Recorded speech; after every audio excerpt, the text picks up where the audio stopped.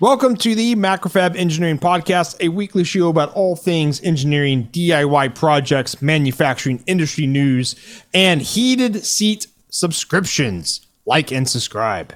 We're your hosts, electrical engineers Parker Dillman and Stephen Craig. This is episode 339. So by the time this episode comes out and hits your ears, unless you're in Twitch chat right now, there will be an announcement video for Anon XOR that will have Project Snacky in it. So I'll post those links in like the Slack channel, so macrofab.com/Slack, and it'll be on like the podcast page and that kind of stuff. But I am super excited because I had to like record like all the B-roll over the weekend, and I saw some of the previews of the video, and I am so excited to like unleash Snacky to the world. So in the next few days, the announcement video will be available. Where's it going to be available? I'm sure you'll tweet it out, right? And it'll be on it's going to be on YouTube. Yeah. Okay. And this is what all of the work that you've been doing with Snacky has kind of led up to, right? Yeah, led up to. The funny thing is a lot of the B-roll, there's a lot of details that have just kind of come together on Snacky that won't be in the B-roll, so you won't see it until it hits. Well, I'll probably actually just post the actual pictures soon of Snacky. Like there's like I updated some like buttons, so like it has a keyboard on it, or keypad I should say, that's got like A through G or L or something, A through L or something like that, but then 0 through 9. Well, we want it's hacking, right? So we only wanted hex numbers, so like 0 through F. And so for the extra like 5 keys that are not hex characters, we put like our own emojis and icons on them. I got a text with images of them earlier this morning. Yeah. Without context, it's probably confusing. No, actually the funny thing is it's not confusing at all. It's just very Anon XOR. It's just like because I'm not involved in Anon XOR, but I've seen our stuff. I've been adjacent to you guys for years now, and so like every one of these symbols was like, yeah, that makes sense. Yeah. So I think there's especially from the badge last year, which one of the things about the badge last year, which was more of like a solder challenge in a way, a lot of the or the reference designators on the PCB were all symbols chosen by the Anon XOR guys, and these are quite akin to that. Yeah. That was a lot of the inspiration was from like last year's badge. And then we added like the logo for DEF CON and stuff like that on it. So and then I got like the coin acceptor. I finally finalized it because we don't want like people to put money into this machine, especially like in Vegas. Like we don't want it to accept money at all. At least the head honchos of the casino come bearing down on you for taking money at a casino, right? That's not something you won. Right. So the bill acceptor is completely gone. It's been gone for a long time, but the coin acceptor still existed, and so I actually like 3D modeled a replacement for it that kind of like blocked it off. And just making a block-off plate would be boring, right? So it's got like the Anon XOR logo in it, and then I made like a cavity behind it, and so like LEDs are behind it, so we can like flash it and like change the color of it and that kind of stuff. It's like those little details didn't make it into the video yet, but I'll post pictures when the video comes out. Because like, you got to leave more content beyond the video. Yeah, but like the biggest visual change about Snacky didn't make it the video as well. Are you allowed to spill the beans on what that is? I will after the podcast. So like, okay. If you're in the Twitch chat, you'll see it after the podcast. And then of course, when the video comes out, I'll post the updated pictures of it for sure. So for those listening, when we mentioned the Twitch chat, we do the live recording of this podcast every week on Twitch. So twitch.tv/macrofab. We record every Tuesday at 6 Central. Yeah, 6 o'clock is usually when we go live, and then it's we when talk we go live. Like, that's not necessarily when we record. So we started recording at 7 o'clock today. Well, usually we pregame and we hang out with the people in the Twitch chat. So I think it's worth just saying, if you want to come and hang out with us and be a part of the live recording, a lot of times we hang out before and after the podcast, but we also answer questions during the podcast. So Tuesday, 6 o'clock Central, get on twitch.tv/macrofab and come hang out with us. Yep. So yeah, super excited to finally get that released to the world. Hopefully people really like it. Hopefully I want people to lose their minds over this thing. That's what I'm looking forward to. Well, okay. So if you were to put a percentage on things, how far along or how done is Snacky? Is it like done, or is it like just enough for a video done? Oh, it's pretty much completely done. Like, okay, so stuff it's like ready to go. It's game day. Almost. Yeah, we could ship it now. We're going to keep adding stuff, of course, because we hit our minimal viable MVPs? product. Yeah, the MVP. We hit the MVP like last week, basically, and we cleaned up some code over the weekend and tested some stuff, got it all working there. But like, we could go to DEF CON right now with it, which is great. So the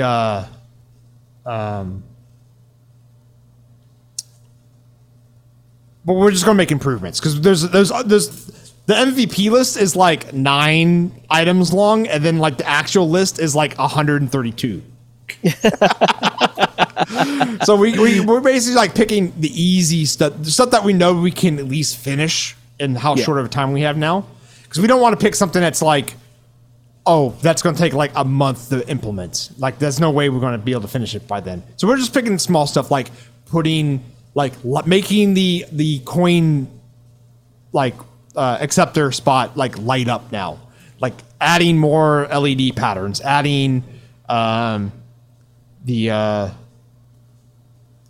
was the other thing I was talking? Oh, like the custom button icons, like that kind of stuff is little things that actually, in my opinion, like once I put that stuff on, I'm like, okay, this is now like, it feels right. It's like the last like 5% feels like 40 to 50% of the project in terms of like how it ends up looking, right? Like those little fine details really make the project stand out from other things. Yeah, it's funny. I had a project that I'm finishing up at work that is very similar to that. I've been working on it for a very long time, and it does literally hundreds of things. But today, I just finished, or kind of like put the last nail in the coffin in terms of one of my switch mode power supplies had a kind of a situation. If you applied power in a particular way, it would have an undesirable result in terms of turn on. And today I kind of just solved that, which was funny because, well, like it would just turn on in a different manner that I wanted. It didn't like ramp up properly, kind of thing. And it was like a really edge casey thing that most people would never even experience it. It would be hard to put in that situation, but like all of the functionality had nothing to do with how this switch mode supply came up. But I kind of got a solution for that today. And just because of that one little thing, like it feels done now. Yeah. You finally hit that last couple little spots, right? Yeah. That really makes it so that when you like stand back at your project and you go, there we go. Yeah, right. Okay, so I've got some questions for you about Snacky, and in particular about the video that's going to come out. I was hoping we could watch it today, but I'll keep my fingers crossed. I was hoping it would come out today. It's going to be later this week. Sure. So let's ask some questions in anticipation of this video. Here's the thing. I consider myself to be an audience member when it comes to this, because I know in general that Snacky is a vending machine, and there is hacking possibilities with Snacky. That's what I know about this entire project. I mean, I get videos from Parker or pictures from Parker, and they're like RGB super cool LED, like, but then like half machine. the image is censored. Like, well, sure, but here's the thing, like, at the end of the day, it's like, okay, cool, it's still just a vending machine. And so what does this video, or will this video give all of us, the audience, more of an idea of like what's to come with it, or is it just like a teaser of a snack machine? Both. Okay. Both. Because the minimal viable product for Snacky was it to hold our badges, and then it could vend the badges. That's like was like the thing, and we wanted it to not accept money, so we wanted it so we could you could punch in codes into Snacky, and it would vend based off those codes. That was like goal one. Snacky has turned into almost its own member of Anna XOR. Okay. And the video will hopefully explain more about that when it comes out. What does that mean? I guess like, say if I was to attend DEF CON this year, and I were to seek out Snacky, would this video give me more ideas on how to interact with Snacky? Would this video give me more like guidance on what to do? Maybe not guidance, but at least give you some idea of what Snacky is supposed to be, at least for this DEF CON. Okay, and then one more question. Will this video help me find Snacky? Because that's part of something, right? Yeah, I don't know if because we actually don't know exactly where Snacky is going to be at DEF CON, because DEF CON hasn't told us yet. And basically, it's kind of like we already have clearance and everything to make this work. Like, so that's not the problem. It's like we don't know exactly where it's going to be, though. I think it's going to be on the show floor somewhere. That's about all I can say right now. Okay. But yeah, we know it's allowed to be there. It will be there. It will be at DEF CON for sure. Okay. And it's going to be like at the actual show. It's not going to be at like a random hall or something. I guess the thing is, like, okay, obviously there is a way to input information into Snacky. You have to hacky Snacky, and there is a way to receive something from Snacky. Yes, something from Snacky. But me being an outsider on this thing, I'm okay. So obviously I'm like, okay, so I've got that right. But what do I need to do to figure out what the input to Snacky is? And of course, that's the game, right? That's actually part of the challenge too, is figuring out what you need to do to get whatever is in there. Right. Okay. That's part of the challenge. It'd be too easy if we told you the starting point. We gave you the endpoint. You have the endpoint. Now you have to figure out all the other steps. This is a backwards game. Totally a backwards game where it's like the opposite of last year. Last year, you gave all the starting points. Yeah. And you had no idea what you're supposed to end with. You have no idea what the end point was, right? Like, I got lucky and I guessed it correctly. Yeah, you did guess it right. Well, you were able to. You looked at the schematic and were like, okay, I know what that topography looks like. I didn't have a schematic. I had a just. Well, you drew it out. Only a part of it. Yeah, but you drew out enough of it where you're like, okay, I know this. I'm recognizing this topography now. Yeah. Also, LED and a trimmer pot, like kind of gives it away, right? A little bit. Yeah. Last year's badge was a lot of fun. How many people, I guess, finished the badge or built it? I don't know. I haven't checked how many people actually finished it. Or if we even released like what it was. Well, we did on the podcast. Oh, you're right, we did. So last year it was like a kit to build a discrete 5x5 timer, but you got a board and a bag of parts, and that was it, and like some clues, and so there was a cipher. Like all the reference designators were symbols. And we actually gave a cipher that you had to solve for the reference designators. And there was a couple different ways to solve the cipher. Like you could brute force it, you could actually solve it, or you can do like process elimination. I think it was like we saw like all different ways of people solving it, which was really cool. There were some people like you, Steven, that just like didn't even look at the cipher and just basically started doing a pinout diagram, and then was like, okay, I know what this is. So yeah, there was people who did that. And then there was like a puzzle on the front with like faces, and so we had like clues how to figure out like what the faces were and how to make that work. That was a lot of fun for being a simple-ish like hardware project, but the puzzles that went into it made it a lot of fun. Yeah, absolutely. Well, and it's simple because it's like self-contained, and it's like all like everything you need to know is in your hand effectively. Yeah, and then like there was like a sheet of paper that came with it. Yeah, or you could get that same information, I think, on the website. Yeah, for sure. Now, here's the thing: the board layout, like reverse engineering this board layout, is a little bit of a pain because on purpose. Well, of course, yeah. But the thing about it is, like, it's on purpose. It was done manually this way, but it looks like somebody did a really crappy auto route algorithm on it. Yeah. Like the traces snake and go through a bunch of vias unnecessarily. Like if you're looking at it from like a design standpoint, it's like, oh my god, this is horrible. So Zap did the board layout for that board, and Zap is a better board layout than that board shows. Oh no, yeah, like that PCB looks awful, purposefully bad. Yeah.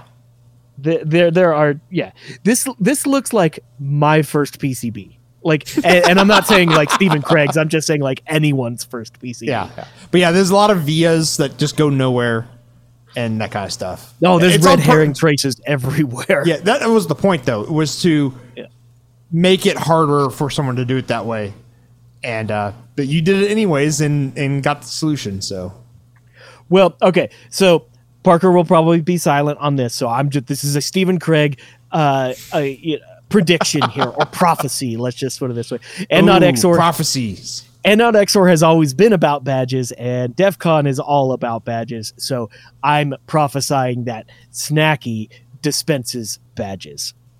So there's probably a 50-50 chance of that being true. Okay.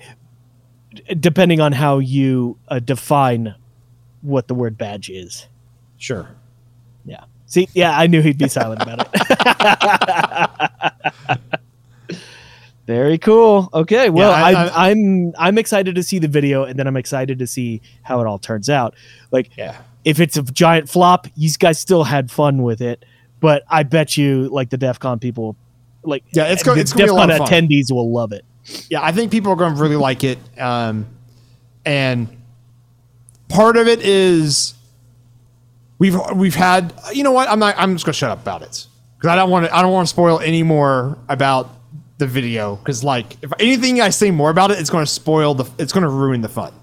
Well, especially to people, especially to people who have been like following Anna XOR for a long time and have kept up with the lore. Yes, there's lore, of course. And something about Matt Damon, like it has to involve. There's lore, so yeah. This is a continuation of lore. So I'm super excited. Yeah. So next year, it's got to have a little motor on it, and it drives around and like repositions itself, right? Like Snacky automatically moves every hour. That'd be something like that. A 500-pound machine moving itself around, just driving itself around. That sounds like something from Futurama. Yeah. And it just falls on people and kills them. Yeah. Yep. That'd be the Crushinator. But I love him, Pa. Episode 2 of Futurama. Man, my wife and I watched that the other day. It's so good. Yeah. Oh my gosh. Especially early on, the humor was just spot on. I liked even the movies and stuff, and when they came back, the show Futurama came back. I liked all that. So Yeah. I know it was definitely weaker in the end of the series. It got weaker, but yeah, I'd still watch it if it was still on show. I mean, people still watch South Park and Simpsons. So I restarted Red Dwarf the other day, and that's one of the best television shows that has ever existed. Oh man, like this that intro for that show. It's amazing. I'm actually so shocked. Like, yeah, because what was it? It must have been like a year ago. I was rewatching some select episodes, and I'm like, man, the CG actually holds up because there's no CG. It's just like they film models. they filmed like CRTs. Yeah, yeah. It's actually surprisingly how good it looks for how low budget it was. You know, it might be also there's a lot of of charm resolution because of that. Yeah, there's a lot of charm. It's also super low resolution. Like, I don't think you can get a copy of it in more than 360p like resolution. Like, there's no high definition copies of this show. So that might be part of it. It's like they math like early on, Crichton looks awful. The makeup is terrible. Yeah, the robot, like the first season is it season like 2 he shows up? Yeah, it's a little bit later. Yeah, the first season of the Crichton, because he's only in a couple episodes too. He's not in like, they didn't really make him a full on character. Is it Crichton? Yeah, because he was like a maid at first. Is his character Crichton? Yeah. I want to make sure I'm pronouncing it right. Yeah, like it's kind of Crichton.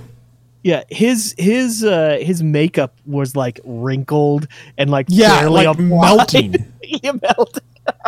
It's like wax almost. But then they made him a real character, like a reoccurring character at least, and they fixed it, and like he actually looks really good, like as a character. Yeah, later on, his character. The first episode was so bad of his makeup. Oh my gosh, I've rewatched that show 3 or 4 times, and it's good every single time. Every single time. Yeah. All right, let's go ahead and move on to the next topic. I'm just remembering some like scenes from that show now. Oh yeah, like a replaying in my brain. For those listening, if you haven't seen it, classic British humor in space. Oh yeah, so good. Okay, so I spent a little bit more time on Project Diff Probe, which, for those who have not heard about it, I'm designing a differential probe for my oscilloscope. So this last week, I started looking at teardowns of other diff probes to try to kind of get some ideas, because last week I looked at topologies and started figuring out stuff. And frankly, diff probes are like the fundamentals of them is pretty simple. I mean, they're basically... we went over it last week. They're basically voltage dividers into an instrumentation amp. Effectively, that's what they are. They start getting fancy when you need really high precision, really high accuracy, really high bandwidth. That's when they start getting all the extra fancy stuff. So I was like, okay, let me take a look at some teardowns of some other diff probes, and I found some on like EEB blog and stuff. And I wanted to see what kind of op amps they were using to just get an idea for what I'm doing. And one of them I found used an op amp, an ADA 4817, which is a pretty crazy op amp. It's not cheap. It's like a $12 in singles op amp. That it comes in single and dual flavors. Here's some of the specs on this though. It has 2 picoamp typical input bias, which is nothing, right? Nothing. Which is very, very low. But as we talked about last week, that your input bias current has to come from somewhere, and that's going through your voltage divider, which is really high impedance, so you need it to be very, very low.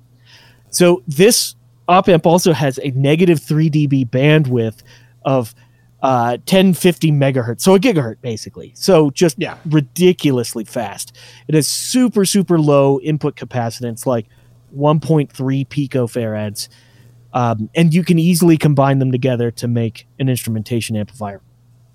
So you get a dual package to make your positive minus buffer, and then you get the single package and throw it all together with some resistors and make some gain. And so I was looking at potentially using this ADA because I was like, hey, it's in another diff probe. maybe I could just design around that too and kind of copy them. One of the things that sucks though is it only has a 10 volt voltage range. So that's either 0 to 10 on a single rail, or it's -5 to +5, yeah. Which is sort of exactly what I was trying to avoid last week, because I wanted to expand my voltage rails to be able to get some extra voltage handling in it without having to make my voltage divider so ridiculous and go to like 500x attenuation. Yeah. Like at some point, and you lose a lot of resolution on your scope side. You lose a lot of exactly. You lose so much resolution that like eventually I could easily make the probe require a scope that's better than the scope that I have. So I don't want that. Like I want it to still work within like my test capability. So the ADA 4817, just basically because of the voltage range, it kind of sucks. But I wanted to use those characteristics about it, like the really low input bias and things like that. I wanted to go and search for other things like that. But it got me thinking, perhaps I was looking at this wrong. Why go look at individual op amps? Why not just go look at integrated instrumentation amplifiers? Which it might be easier to just buy an instrumentation amplifier, because a lot of times they already have like laser trimmed gains on the inside. All the resistors are just basically well done ratios on silicon. Yeah, and everything's on the same substrate, so that all your temperature coefficients go up and down at the same time. Yeah, exactly. So that might actually end up being the way that I go on this. So the thing that I've found though is the highly integrated instrumentation amps, so like all-in-one packages, tend to not have as good characteristics as just the singles. So making it discrete still seems superior, at least in what I've found. Yeah, and so engineering's always just a series of educated compromises. It's just a matter of like, do I care about whatever? Do I want this to be all one monolithic package, or do I want to go through the exercise of designing discrete op amp circuits, which this is pretty minimal. So I don't know. Like I still haven't decided on it, but earlier today I was looking at these integrated instrumentation amps, and I ran into one, which is the INA 12. And it's INA 12X because there's a handful of different flavors involved in this. The thing about cherry. So grape, what's nice about this? Orange. Yeah, lime. This what's nice about these integrated amps is you can control the gain of the whole circuit with a single resistor. So if you wanted to have different ranges for your diff probes, you could just put like a rotary switch or even just like a 2-pole switch and have it switch different resistor values connected to 2 pins on these instrumentation amps, and then you can control the gains on things. The thing that is not as good with this instrumentation amp is it doesn't have as wide of a bandwidth. Something I've already said, like I don't need a gigahertz bandwidth on my stuff, but it has fairly high input bias current of 50 nanoamps. So it is, an order of magnitude or 2 orders of magnitude above the ADA 4817. But at the same time, this INA 12X can handle plus minus, I think, 18 volt rails. So I get the voltage rails you get 32 volts of rail. Yeah, much larger rail capability, which gives me greater voltage capability. So I don't like it's all just like different sliders on your design, where like you move one slider and another one goes up or down. Like, which one do I actually care about the most? So I think I'm going to keep looking in the integrated instrumentation amp world and see if I can get the best of that. If I can't, then I'll revert back to doing discrete op amp, because I know with discrete op amps you can just spend your way to precision with that's those. Actually what I'm doing right now on Mauser. just pick really good op amps. But there's one thing one of the reasons why I'm even brought up this INA 12X is I ran into something I've never seen before. back in college, I did a little tiny bit of investigation into biomedical engineering, mainly because I had some friends that were there, and I was like, okay, so what is biomedical engineering?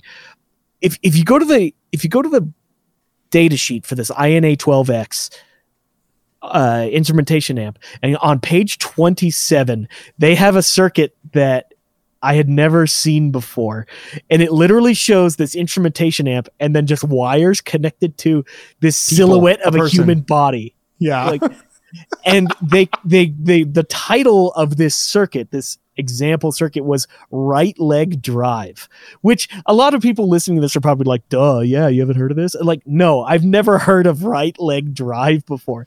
In fact, there's a whole Wikipedia article about this. So right leg drive is an actual circuit block that exists for. Let me see if I can get this right. Let me pull it up real quick. So in fact, it's not even. It's big enough that it even has an acronym, just DRL, drive right leg, I suppose. But this is used in ECG, EEG, and EMG circuits for measuring basically vitals of the human body. You can actually inject a drive signal into, go figure, the leg of a human being. And if you're trying to monitor some really low voltage aspects of whatever's happening in the body, this right leg driving technique actually drives down noise in the specimen, I suppose, if you want to say it that way. Specimen. Yeah, so okay, let's see here. Let me read this right from the Wikipedia article. The patient's body can also act as an antenna which picks up electromagnetic interference, especially 50-60 hertz noise from power lines. The interference can obscure the biological signals, making them hard to measure. Right leg drive circuitry is used to eliminate interference noise by actively canceling the interference. Super crazy. I never. First of all, like, it totally makes sense. Mm-hmm. The whole system, but I didn't know that it was such a thing, that it has like its own like definition enough to be part of a data sheet for an instrumentation amplifier, which is pretty cool. And of course, an engineer had to draw that person too. Yeah, yeah, you're right. It kind of looks like an engineer drew them too. I like how, at least the one on the Wikipedia page, I don't know if it's the same as the datasheet one, but on the Wikipedia page, like, the person's hands only, it's like they have mittens on, because like you just see like the thumbs, like the hands themselves don't have fingers, but the feet also is the same way. Like there's just a toe, like a big toe. One big toe. The other toes don't exist. You know, okay, hands are notoriously difficult to draw. So some engineer drew that hand and they're like, oh my God, I finally got it. Copy, paste, flip around, put on the other arm. Yeah, mirror it. It does kind of look like that. Yeah. I find that to be super fascinating. I'd love to know some more, like, what are biocircuit tricks that I'm not aware of? I got another thing I'd like to hear about. Yeah. What is the craziest thing you had to draw for engineering? Like on a schematic. Oh gosh. So like an engineer had to draw this human. Yeah. On a data sheet. What's like, I'd love to hear people say in our Slack channel about like, what's the craziest thing you've had to draw on like a data sheet or a and I love that. I love that too, because if it goes on a data sheet or if it goes on a drawing, then it's necessary. It's not like you just put a drawing of a human because you wanted to. Like it needed, like, in fact, that's one of the hallmarks of drawings is like they only contain the stuff that you need, right? Mm-hmm. So what's the craziest thing you've had to draw? I want to see the examples too. You can't just say, as Metacolin said in our chat, a cat. I want to see a picture of this cat that you drew for a schematic. Yeah, we've talked about this in the past. The way patent drawings are done has such like a specific way. And what I love about it, I talked to a patent lawyer who was an engineer years ago about it. And he just told me we do that because it's tradition. Like there's no actual reason why you have to do it. They look that way. They look that way out of tradition, and like nobody breaks that tradition. In fact, Metacolin mentions a cat in the Twitch stream. There's a great patent for the method through which to massage your cat. So it's basically just petting your cat. There's an actual patent for that. And there's a bunch of like a whole page of different like pictures of people petting cats. I got showed that because I went to I went to a law office once to talk about patenting a circuit that I had. And they had a binder full of things where it's like, these are examples of things that seem crazy that people have patented. And they showed me that. And it was just like, here's how to pet your cat. Technically, somebody has a patent on it. Yeah. So, if anyone knows of, other circuits like the driven left leg circuit or other things of that sort, like I'd like put it in the Slack channel because I'm super curious about this now. I've done no biomedical engineering. When I saw that, I was like, no way. That's super cool. I like how it just shows up in a data sheet though. Yeah. Yeah. Well, the second I saw it, I was like, okay, like this absolutely makes sense that you can drive the human body to a different potential to basically increase your SNR, right? Because like the type of signals you're trying to get off the human body, it's not like you have a 15 volts of playroom. You have microvolts, right? So, yeah.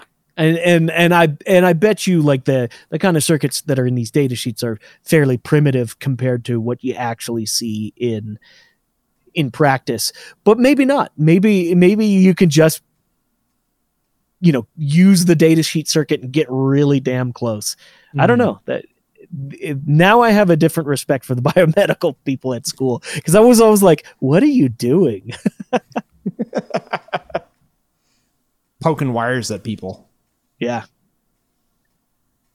I tried to get extra credit one time in a lab I was doing where it's like, if I write a paper about pain threshold and getting shocked, will you give me extra credit? And the TA thought about it for a while. He was actually like about to do it.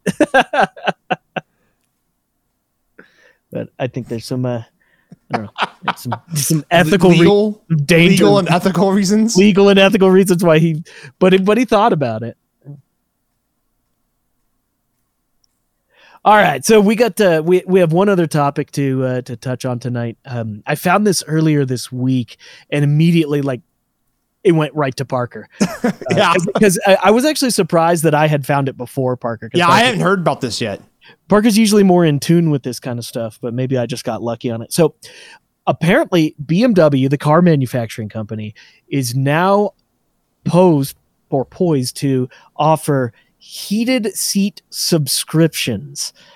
So which is the weirdest thing to ever think about.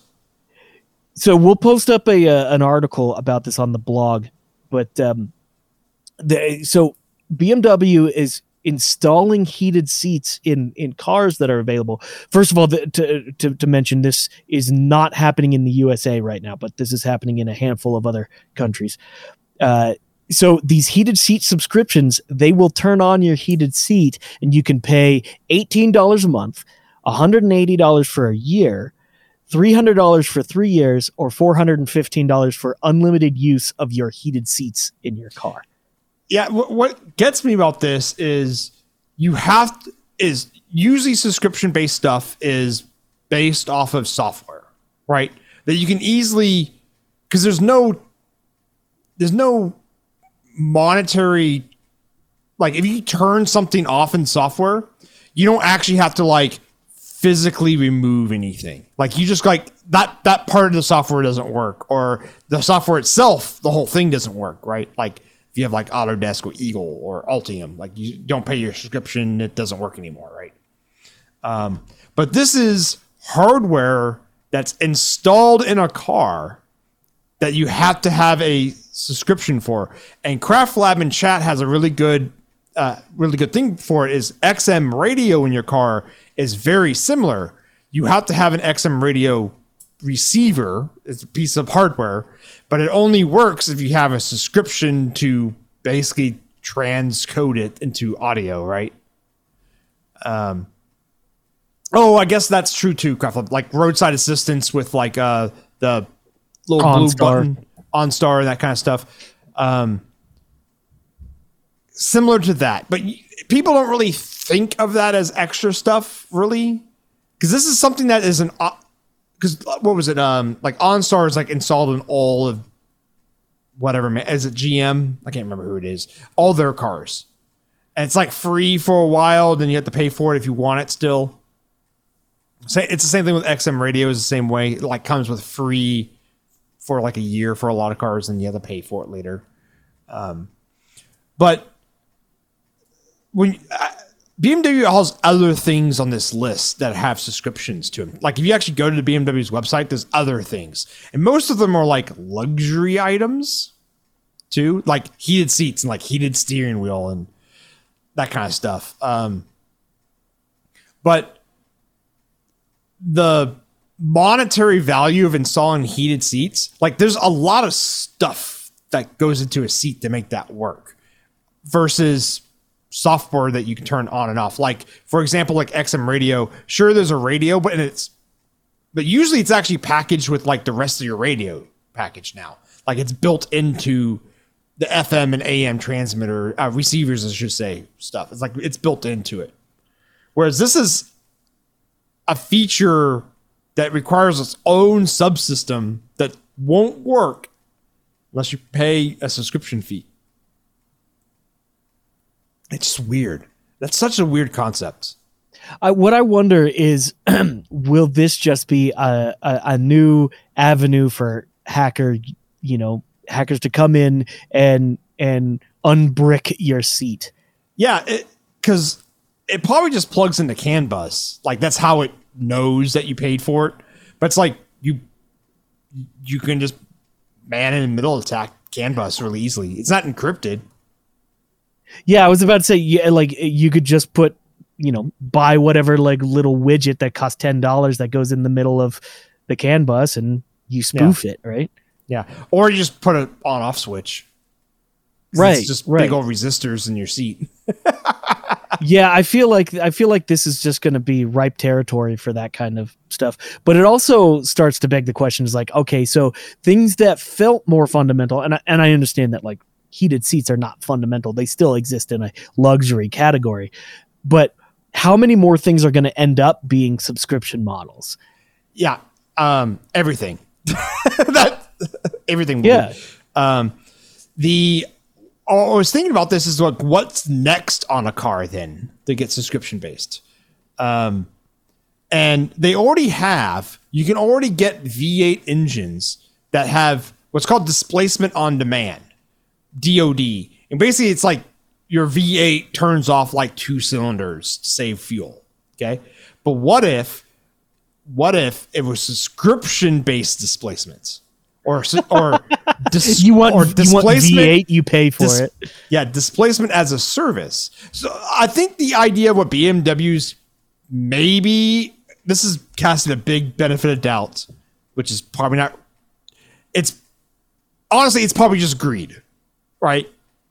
It's just they're trying to extract more money. That's it certainly feels that way. I guarantee you with a company their size, there's some financial analyst out there who weighed like, okay, so if we install heaters in every single car, if we create a subscription model with this, these tiers, we can expect X amount of return that makes it more worthwhile for us to just install them in every car. Yeah. Or every model. That's the thing is it will cost them. They go to less SKUs. So let's say instead of building if you go onto like, let's say BMW's website and you custom built a car with whatever options you wanted, they have to their line has to be able to build all those different options. So you could have hundreds of different kinds of cars for one model, right? Because you have different options. Well, flavors. If you slammed all those options into one car, So you only had one car that model to sell, and then you subscription it. One, your manufacturing costs might go down because they'll probably I'll put it this way, they're going to get their money.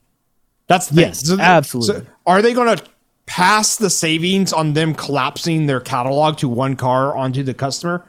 Probably not, but we would like to think that. But yeah, I think that's what's going on here is they're looking at reducing manufacturing overhead and making up the difference with a subscription service for those features. Instead of just being like, well, now a BMW costs, all of them now cost $70K because they have all the options. I don't know how much a BMW costs nowadays, but let's just say if you basically all the cars on the lot will be fully loaded in terms of features, but you only pay what you want in a subscription for those options. Well, I'm sure they're also thinking, okay, I mentioned earlier it was, they have different tiers, but it's $415 for the quote unlimited subscription to it. Perhaps they realize or there's some kind of psychology behind, it's just $415 extra dollars. When I purchase the car, just tack that on. I'm already, taking out a loan for this, and that just squeezes a little bit more out of the it could be the purchaser. Yeah. And this is starting to cross into like, what do you own realm? And if you buy something that has all this hardware that you can't actually use, like, do you actually, what's the terms and conditions of this car now? Yeah. Do you void the warranty by turning on the heater? Do you void the warranty of the entire car if you hack the seats? Probably. I bet you yes. Probably. Oh, yeah. Almost guaranteed, right? Yeah. So I guess if you man in the middle, you have to take the man in the middle out before you go take it into the shop. But going back to like what is next, like displacement on demand. So like your V8's actually like a V6 all the time, unless you like put a couple, like it has like a bill acceptor, and so you like put money into the dash. That seems horribly inefficient. What? Like you're lugging around extra engine. Well, it's for when you're driving on the freeway at constant speed. That's why they will turn off the cylinders then, where your engine at that point is capable of making more power, but it doesn't need that power, so it will deactivate some cylinders. Well, but what I'm saying is like if you buy the 8 and it deactivates 2 or even 4 and you're driving around. You're not buying the engine. You're buying the idea of an engine, and it has as many cylinders the capability. The capability. No, the potential. The potential. There you go. Oh God. Or what salesperson came up with this idea? Or what about cloud-based displacements? So like as like fast as you put the throttle down, it charges you more. But it's like per rate, like AWS or like Microsoft Azure or all those clouds. Like you get paid per like how much data you're transferring, how much fuel consumption your car is taking now is a subscription. The fuel's free; it's the consumption rate you have to pay for. Well, maybe we're getting off in the weeds here. That kind of concept, I totally expect something akin to that when it comes to the future of electric vehicles. Oh, yeah.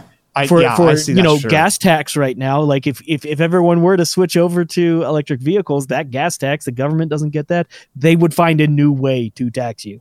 Yeah. So something of that sort where it talks to the mothership and you get charged, some progressive tax based off of your accelerator pedal, then sure.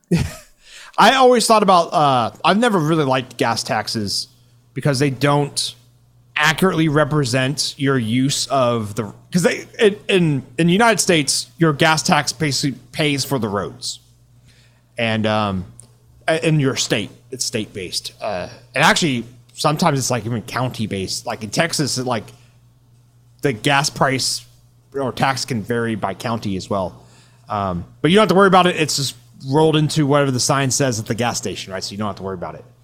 Yeah. I always thought when you go get your inspection done for your car is when you would pay the tax for how many miles you. So I would say if you actually wanted accurate representation, it would be how many tires does your car put on the pavement, how much does your car weigh, and then how many miles. And then that goes into some formula that spits out a dollar amount, and that's how much you pay for taxes. Because that's honestly what the wear would be. It's like if you drive a really heavy car, it would, like a Tesla. Teslas are very heavy, or any electric car is very heavy compared to their gasoline counterpart. They wear the road more than their equivalent gasoline car. But at the same time, I think you could also make an argument for aggressive drivers likely wear the road more than conservative drivers. Yeah. So if you're accelerating and braking like a freaking madman, I think we all know people who drive like that. Just that alone. I mean, I guess that's tried to be taken up by fuel prices. If you drive like that, you're probably going to spend more. You're burning more fuel too. Yeah.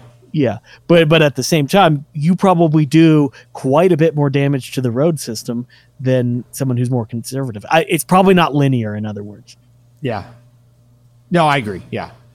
It just, with the advent of electric vehicles, it's something we have to figure out. Well, figure out, but I think right now it's not figured out, and it's to be expected. Oh, yeah, for sure. We will have to pay somehow. Yeah. Oh, yeah. It's like the government will get its money one way or another. Absolutely. Just how it gets it is a different way. Right. Yeah, I guess let's wrap up this podcast. I think that's it. Yeah. So that was the Macrofab Engineering Podcast. We were your host, Stephen Craig. And Parker Dillman. Take it easy. Later, everyone.